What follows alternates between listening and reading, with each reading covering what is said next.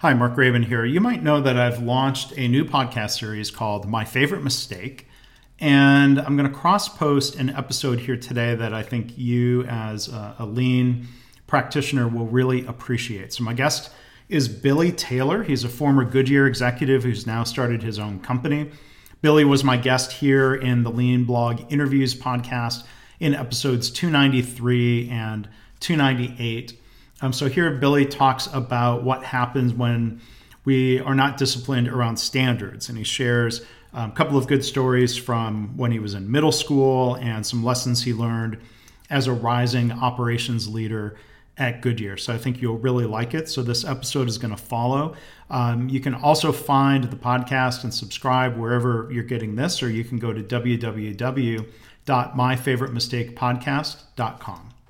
Episode 5, Billy Taylor, retired Goodyear executive and founder of Linked XL. We don't want the John Travolta Saturday Night Fever dance, right? You get in the meeting, I stand alive, right? People, once they get there, they're going to stay alive, so they're pointing their blame.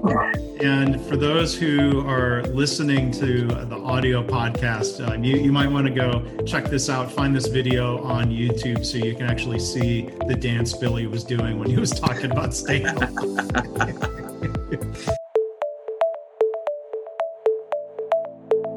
I'm Mark Rabin. This is My Favorite Mistake.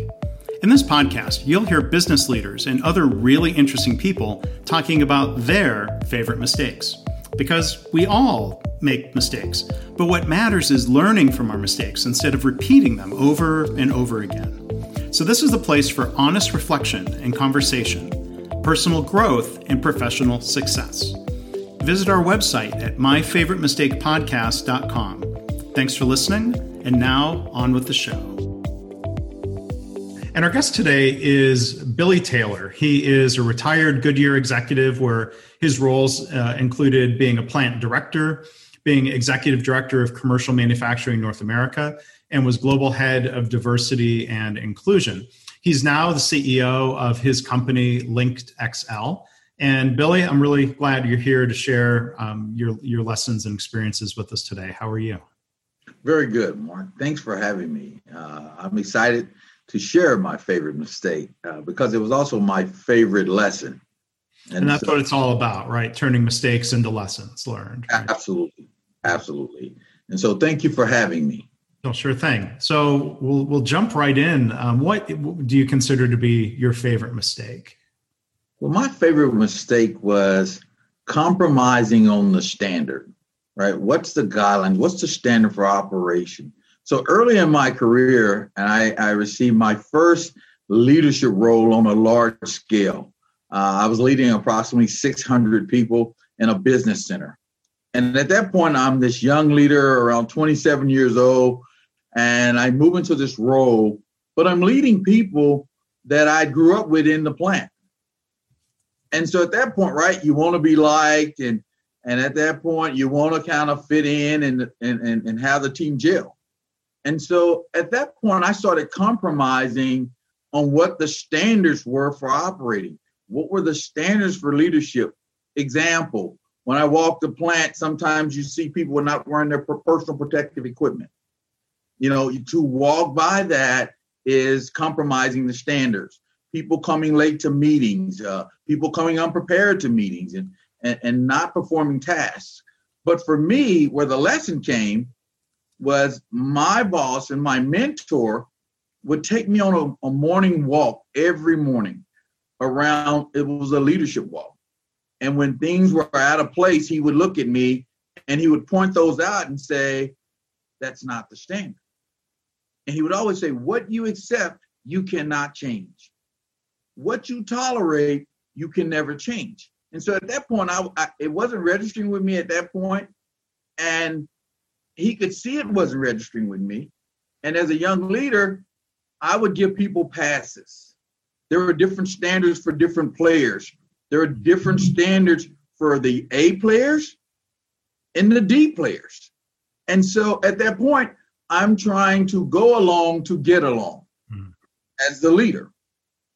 And at that point, I'm going through this regiment And the paperwork hadn't been official yet to me moving to the business center role. I was someone in the interim role. Well, this leader calls me into a meeting, and he has this envelope in his hand, and I'm thinking I'm about to get this 15 to 30% raise, and I'm excited. Yeah. And he hands me an envelope, and he writes me up for poor performance. Wow. And I was furious because we had performed at a level that business center hadn't seen in 3 or 4 years. However, we weren't meeting the standard. And he says to me, the letter says, you failed to meet the standard, and for that, there are severe consequences. And he handed me this letter, and I read it, and I'm upset. And I said, but you asked me to deliver 0 customer losses to my customer over a 30-day period. And he says to me, is that difficult or is it impossible? And I said, it's impossible. I mean, it's difficult, darn near impossible. Sure. He says, without a smile, then what you're telling me is it's achievable. And he hands me the letter, and I walk out of his office. Now, he had also became a friend of mine as well as my mentor. And he called me when I got back to my office, and I wouldn't answer the phone. I was so mad at him. I thought he was so unfair. And I thought he wasn't treating me right. Then he says to me, you don't own it. And when you don't own it, you want to blame. So you're blaming me for giving you a letter because you accept non-conformance to standard. That changed my life. That moment, that letter, that surprise, that was a wake-up call, it sounds like. Absolutely, because your standards shape your culture, and culture controls strategy. Mm-hmm. And so it's ironic, over time I shifted. And what I realized when I started holding people accountable for the standard, right? The lessons learned was, again, one, what you accept, you can't change. A standard, it should be enforced all the time, every time, with everyone, consistently. Yeah. And so what I realized is when I started to progress through my career, when I went into new organizations, the way that you shape culture is adhere to your standard. Don't compromise on your standard because you're compromising on yourself. Even when your personal existence, when you compromise who you are and what you represent, right, you diminish yourself. Right. You personally diminish yourself and you undervalue yourself. Mm-hmm. But later on, what's interesting, Mark, I had a chance to transition from the student to being the teacher. And so now I'm in a role and I'm leading North America and commercial. And I had a plant manager whom I went to his facility on numerous occasions to coach and help develop him. And I had 2 questions I would ask leaders that are allowing non-conformances. I would ask the first question is, what do you need from me? The second question is, why do you accept that? Now, why do I say that? I have to be a part of the solution first. Mm-hmm. When I went to this plant, it was probably the 3rd visit, and I realized this plant manager is not holding his team accountable to the standards. Right. And so we're failing to improve. And I show up with my backpack and the picture of my family in my backpack. Yeah. And I say, hi, how are you doing, sir? He says, great. I said, do you know why I'm here this visit? He says, yes, you're here to help. I said, no. No, that was the last 2 visits. I said, see this picture? This is a picture for me to make a decision. I have to make a decision who's going to eat, you or them. You or my family. I want to leave this on your desk throughout my whole visit as a constant reminder of why it's important to hold people accountable to the standard, because it's a way of life. And I said, may I take the picture of your family with me to my hotel room, because apparently I love them more than you do. Okay. What do you say to Shortly that? thereafter, this leader totally transitioned from an accountability perspective. And even today, he is now changing cultures. But the standard is the standard. Mm-hmm. So and when you start to build in standard work, processes, and procedures, you have to adhere to them. right. If you don't, failure is imminent. Right. So I want to go back to that moment where you had that awakening. Your boss gave you that wake up call. How did you translate that into action? Earlier you talked about not holding people accountable to, let's say, wearing their safety glasses. How did you start taking steps toward holding people to standard, and how did you learn then to coach others to that? But starting with yourself, what actions did you take after that meeting? I went back and I took a page from Simon Sinek's book. Start with why. Mm-hmm. Why are the standards important? Why are we doing the standards? And I brought my team together collectively, and we recalibrated. And it wasn't something I was doing that was punitive. It was actually bringing them together for alignment, right? Because the best leaders do three things very well when you're building standards. Define winning. Once you define winning, align winning. And once you have alignment, then you can truly execute winning. Mm-hmm. And so when I went back, the lesson learned was I very clear on my expectations of what the standards were. And then I let everyone know what your role was on alignment. Here's what you own. Because in the absence of ownership comes blame. Sure. And so then at that point, the next time I was very fair about what the expectations were or what the standards were with extreme clarity. And then I started holding people accountable. Yeah. And so when we talk about creating a climate where people learn from mistakes, what are some things that you did as an executive at Goodyear to help try to create that environment where you probably know the old Toyotaism of no problems is a problem, mm-hmm. right? So how do we make it safe for people to bring up problems, to admit mistakes in the name of learning and progress? Celebrate the red. And so at that point, create a culture of psychological safety where it's safe to bring things to my attention, because I don't expect perfection, because perfection doesn't exist. But what I do expect is transparency. And I want to create an environment where they could come to me with real issues instead of hide them, right? Alan Malloy says in his book, right, you can't manage a secret. And if people are hiding things, then you can't manage them. You can't fix them. You can't correct them. And the only way they're going to bring those things up is you create an environment where it's safe to bring those things up. Right. And it's not punitive. So when people bring things to me as a leader, I celebrate them. Now, I don't accept them for saying, hey, we like mistakes. Right. I love the fact that you brought those mistakes and those errors to me. And that's the only way we can mistake proof, by knowing what the issue is. Yeah. And for listeners and viewers who might not be familiar with the concept, I think this is really powerful. Can you talk about, practically speaking, what does that mean to mistake-proof work or error-proof work? That's a really important concept. Absolutely. Mistake proofing is going in and it's almost the PDCA, Plan, Do, Check, Act, right? You go in and you identify what the issue is, right? And in some cases, just for those lean geeks out there, it's right, Six Sigma. Some of you have heard of that, a continuous improvement, right? The MAIC, right? And so when we go through that, define, measure, analyze, improve, and control. And for me, it's a common language when I start the mistake proof. I go in and identify what the issue is, and then I really zero in on the root cause of that issue. Why did that issue happen?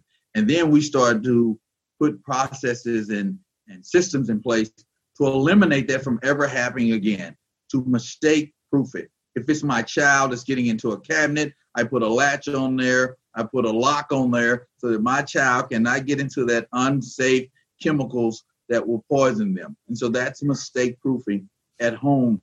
Mistake-proofing at work is the same thing.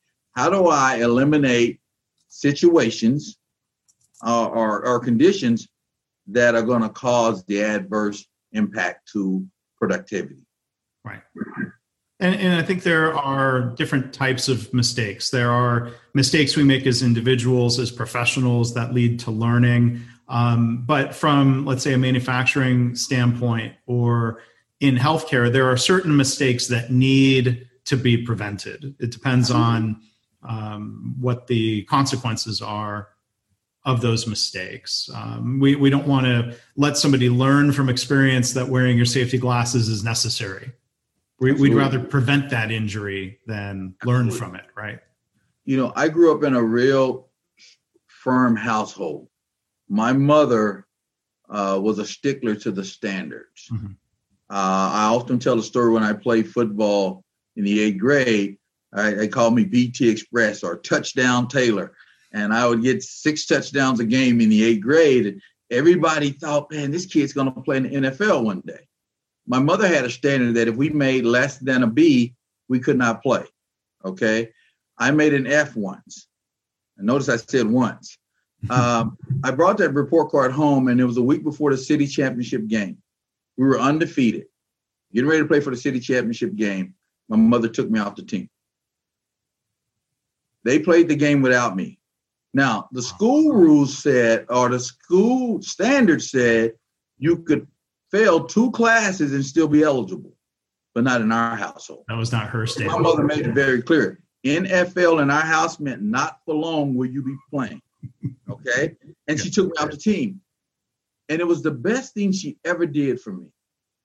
When she established that standard, and I'll tell you, it changed my life.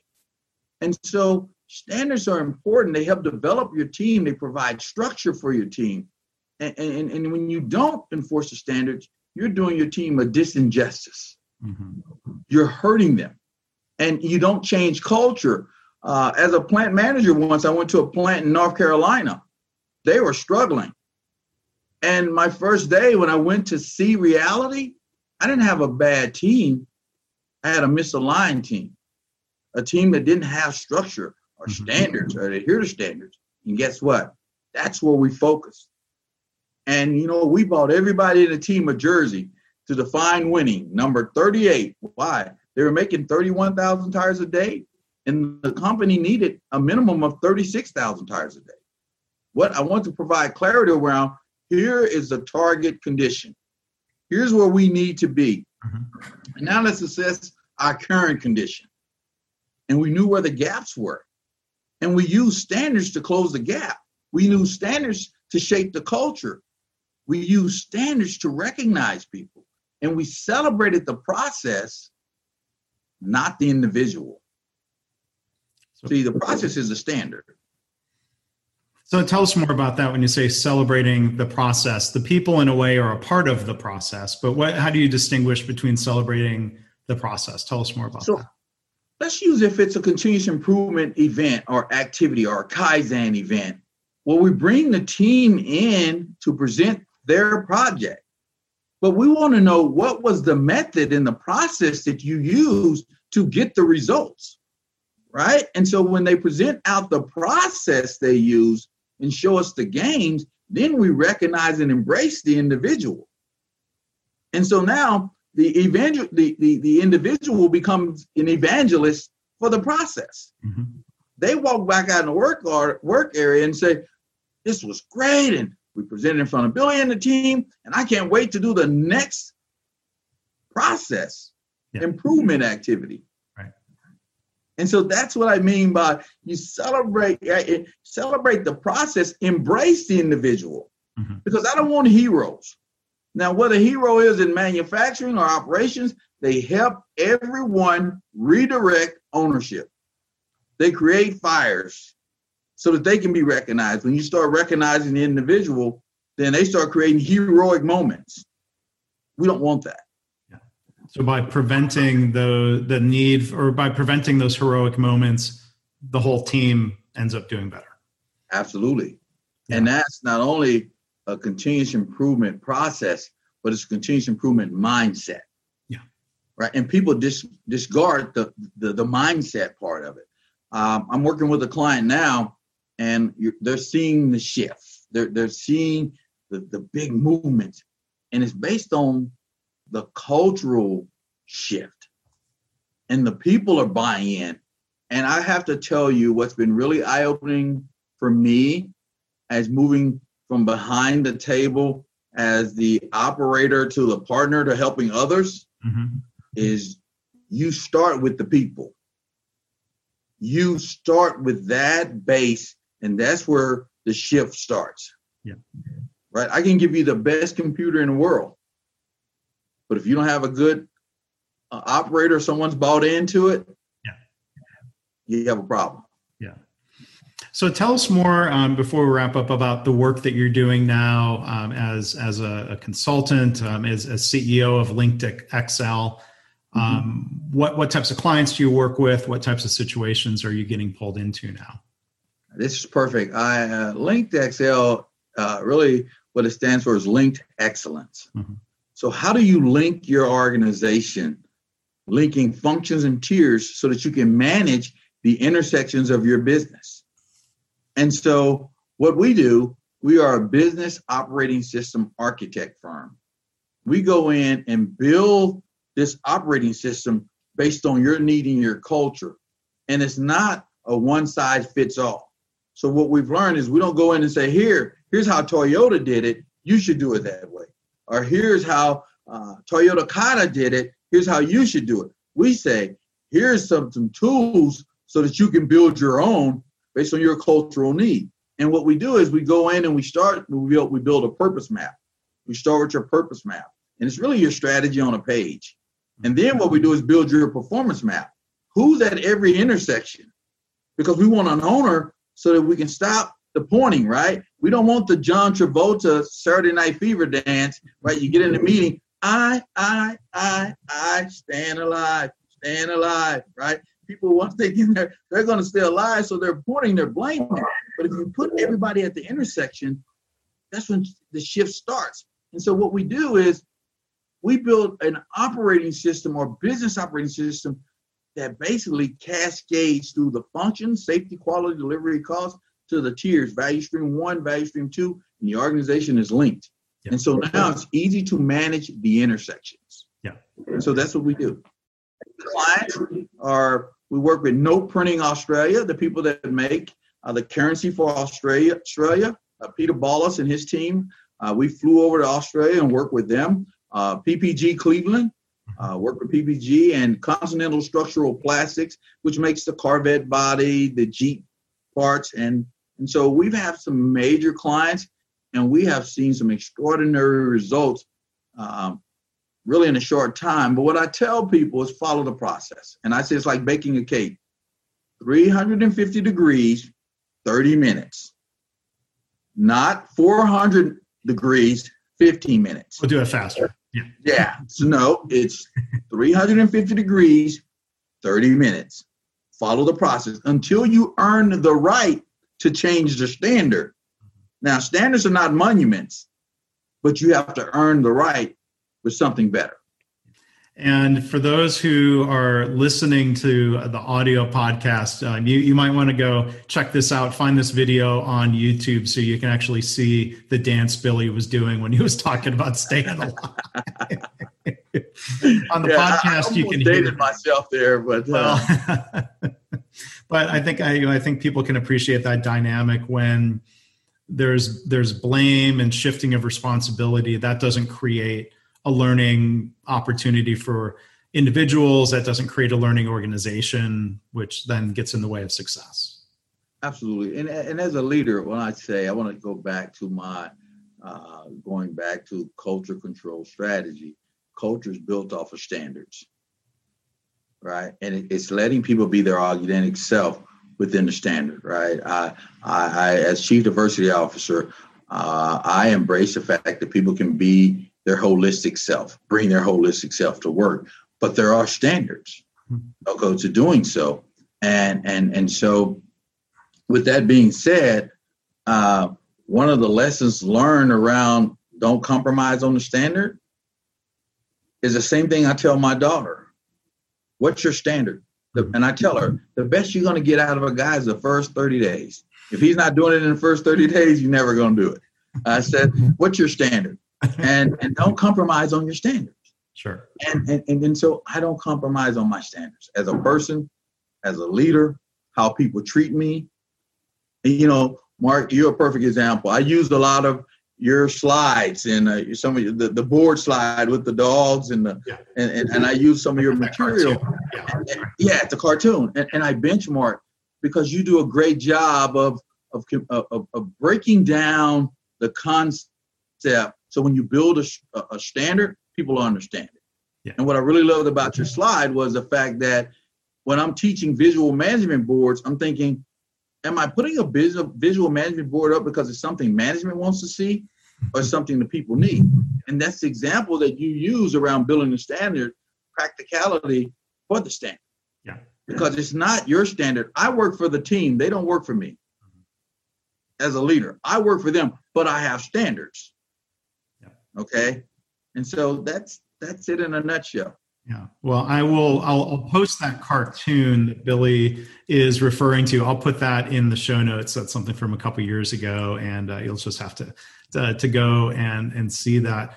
But and Billy, so again, our guest has been Billy Taylor. He's now CEO of his firm LinkedXL. Billy, where can people find you online, learn more, reach out and connect if they want to work with you? Absolutely. I'm available out there at LinkedIn. I'm sorry. And I respond back to emails that are comments. So please connect with me. If you have a question, you want to talk to me, send me an email. On weekends, I sit around and I go back through my social media and try to respond to people. And go to the website, www.linkedxl.com, and you'll see a lot of literature of what we do and how we do it. And again, there's an opportunity to connect there as well. So we're available out there through social media, and we're available through our website. And then my phone number's there. So I hope people will reach out, and if they're looking for you on LinkedIn, they can search for Billy Ray Taylor. Yes, that's correct. You're listed there. So Billy, thank you so much for talking about your favorite mistake, lessons learned around standards. It sounds like your mom tried teaching you about that when you were young, and then in the workplace you got some good mentoring, or you got that wake up call that you responded to, learned from, and grew off of. Absolutely. And my mentor, that person that wrote me up, is still my mentor today. And so the standard's the standard. Yeah. Thank you for having me, Mark. Well, thank you for being here, and we'll all thank the mentor for helping you become who you are, Billy. So thank you for sharing all that with us. All right. Thanks for listening. I hope this podcast inspires you to pause and think about your own favorite mistake and how learning from mistakes shapes you personally and professionally. If you're a leader, what can you do to create a culture where it's safe for colleagues to talk openly about mistakes in the spirit of learning?